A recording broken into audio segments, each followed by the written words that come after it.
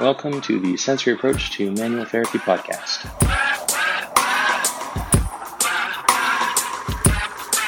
Hi, I want to talk to you guys today about sympathetic and parasympathetic nervous systems and how they interact with chronic pain and how it is that touch can affect them both positively and negatively. And before we get into the effects of how touch affects it with some research studies that have been done, I want to look first at why the sympathetic and parasympathetic nervous system become important. And one of the things we want to look at is the basic sympathetic nervous system. Its main function is to mobilize body systems during activity. This is conscious waking state, but it's also one of the things that is engaged heavily with our fight or flight state. One of the things that our parasympathetic division nervous system has is its function is mainly to conserve energy. So this is when a body at rest. It also promotes a lot of housekeeping functions at rest. So when we sleep, it helps regenerate. It helps stimulate stem cell proliferation and can help stimulate a sense of well-being and recovery from injuries. So one of the problems that we have with sympathetic and parasympathetic states is that when we're dealing with the nervous systems, we can get stuck inside these positive feedback loops. And some of these positive feedback loops are very positive and some are negative. One of the ways that these positive feedback loops affect the sympathetic and parasympathetic nervous system is, let's say, for example, with a lack of sleep.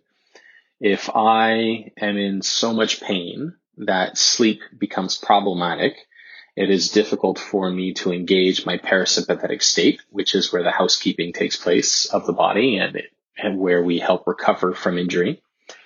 And because I'm not engaging in a parasympathetic state, I'm not recovering as quickly, which means my chronic pain, the injury itself is not recovering, which means I have either a weakness in tissue, let's say the ligament doesn't heal as quickly, or the bone, or let's say I have a muscle strain that isn't healing as quickly. So the actual tissue is still weakened. Let's say it's an acute injury or even a chronic injury. Let's say there's still some inflammation occurring and there's still some discomfort around the tissue.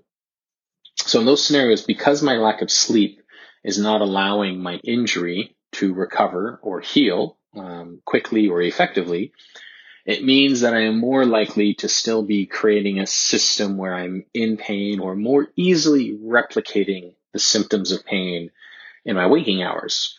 So again, I stay in that sympathetic state for a long time. Now, one of the downsides to being stuck in a sympathetic state for an extended period of time is it creates a vigilance, almost a hypervigilance.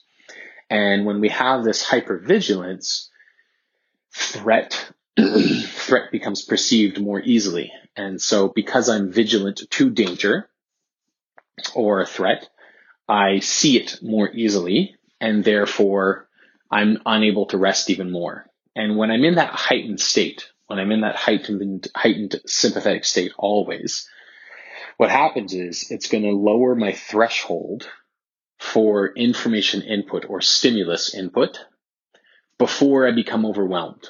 Because I'm never able to regenerate, because I'm never able to housekeep, because I'm never able to recover, I'm always in my sympathetic state. And so I become hypersensitive to any form of stimulus at a lower threshold level.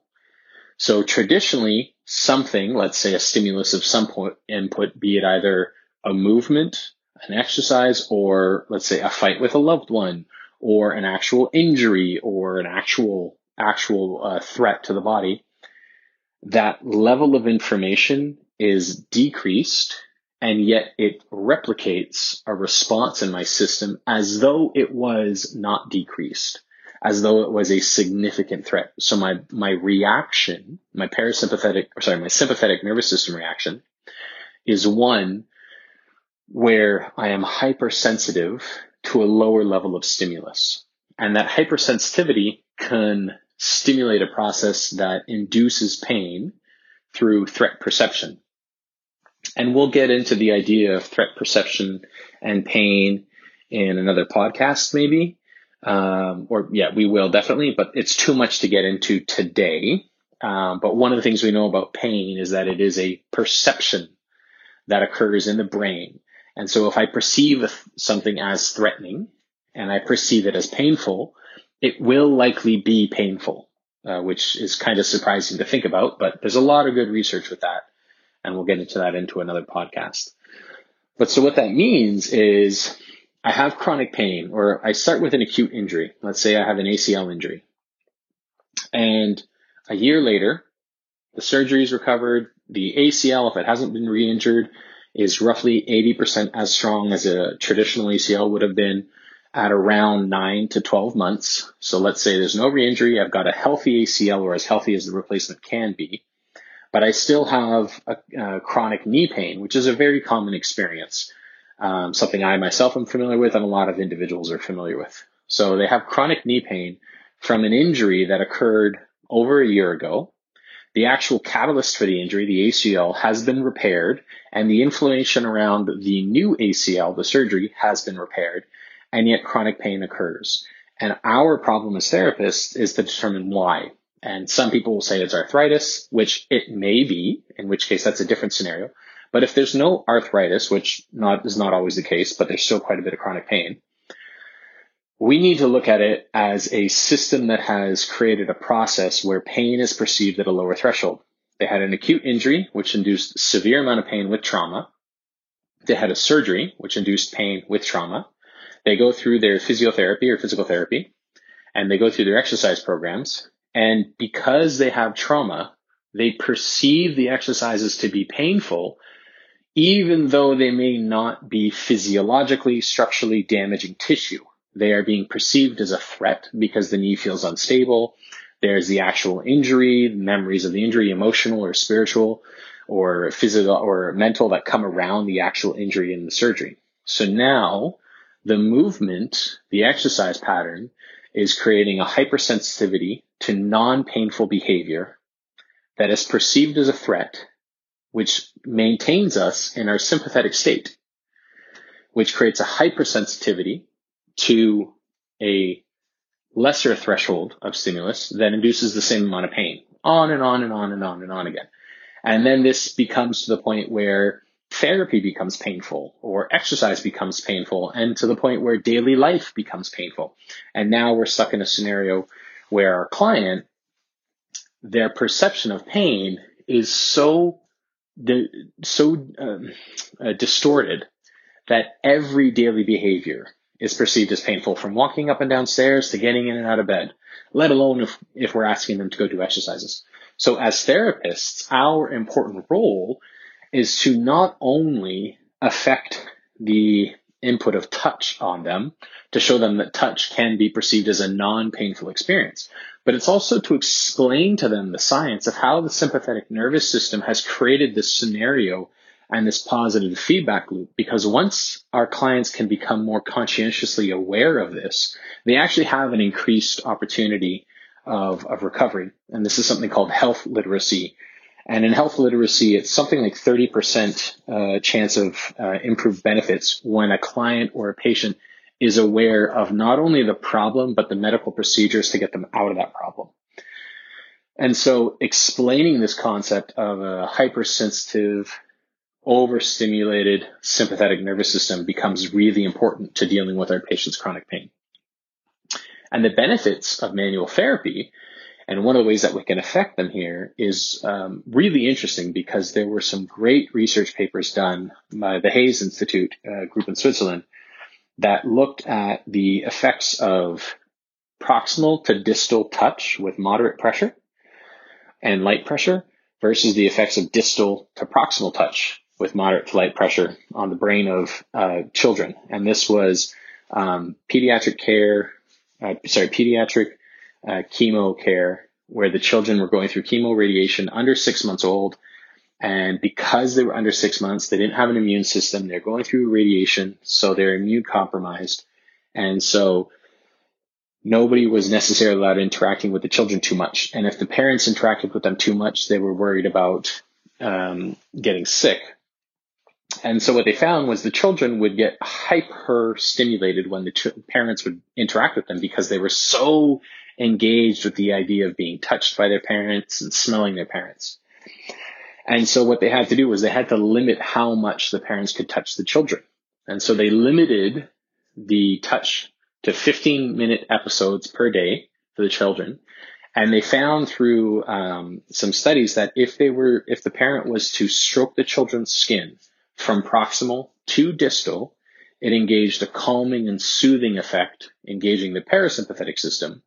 But if they stroked the same skin from distal to proximal, it engaged the sympathetic system and woke the children up. And because the children were going through so much intensive care, they really needed to stay as calm as possible. And so this is one of the ways where massage and manual therapy can have a positive effect potentially, in that if someone's in there with chronic pain and they're hypersensitive to touch, perhaps using more strokes that go from proximal to distal will calm that system down. Perhaps. This is an opinion. There haven't been studies on that aspect of it, but it's an interesting theory.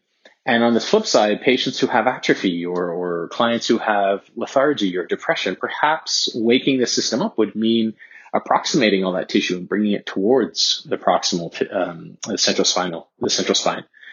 So, or sorry, not the central spine, the central nervous system. So it's just something to think about. I really go into a lot of detail in my classes around the sympathetic and parasympathetic nervous system. I actually think it's likely the most important system that massage therapists are engaging with, the parasympathetic and sympathetic.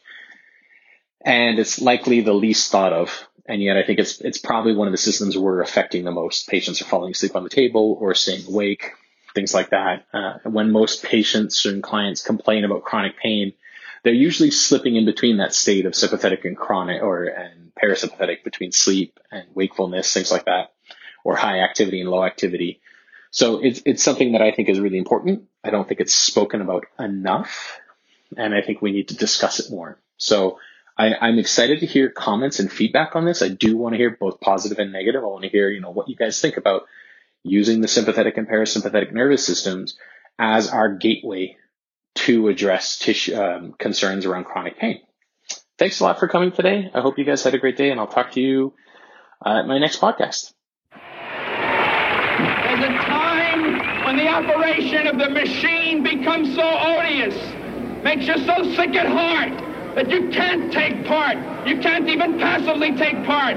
And you've got to put your bodies upon the gears and upon the wheels, upon the levers, upon all the apparatus, and you've got to make it stop. And you've got to indicate to the people who run it, to the people who own it, that unless you're free, the machine will be prevented from working at all.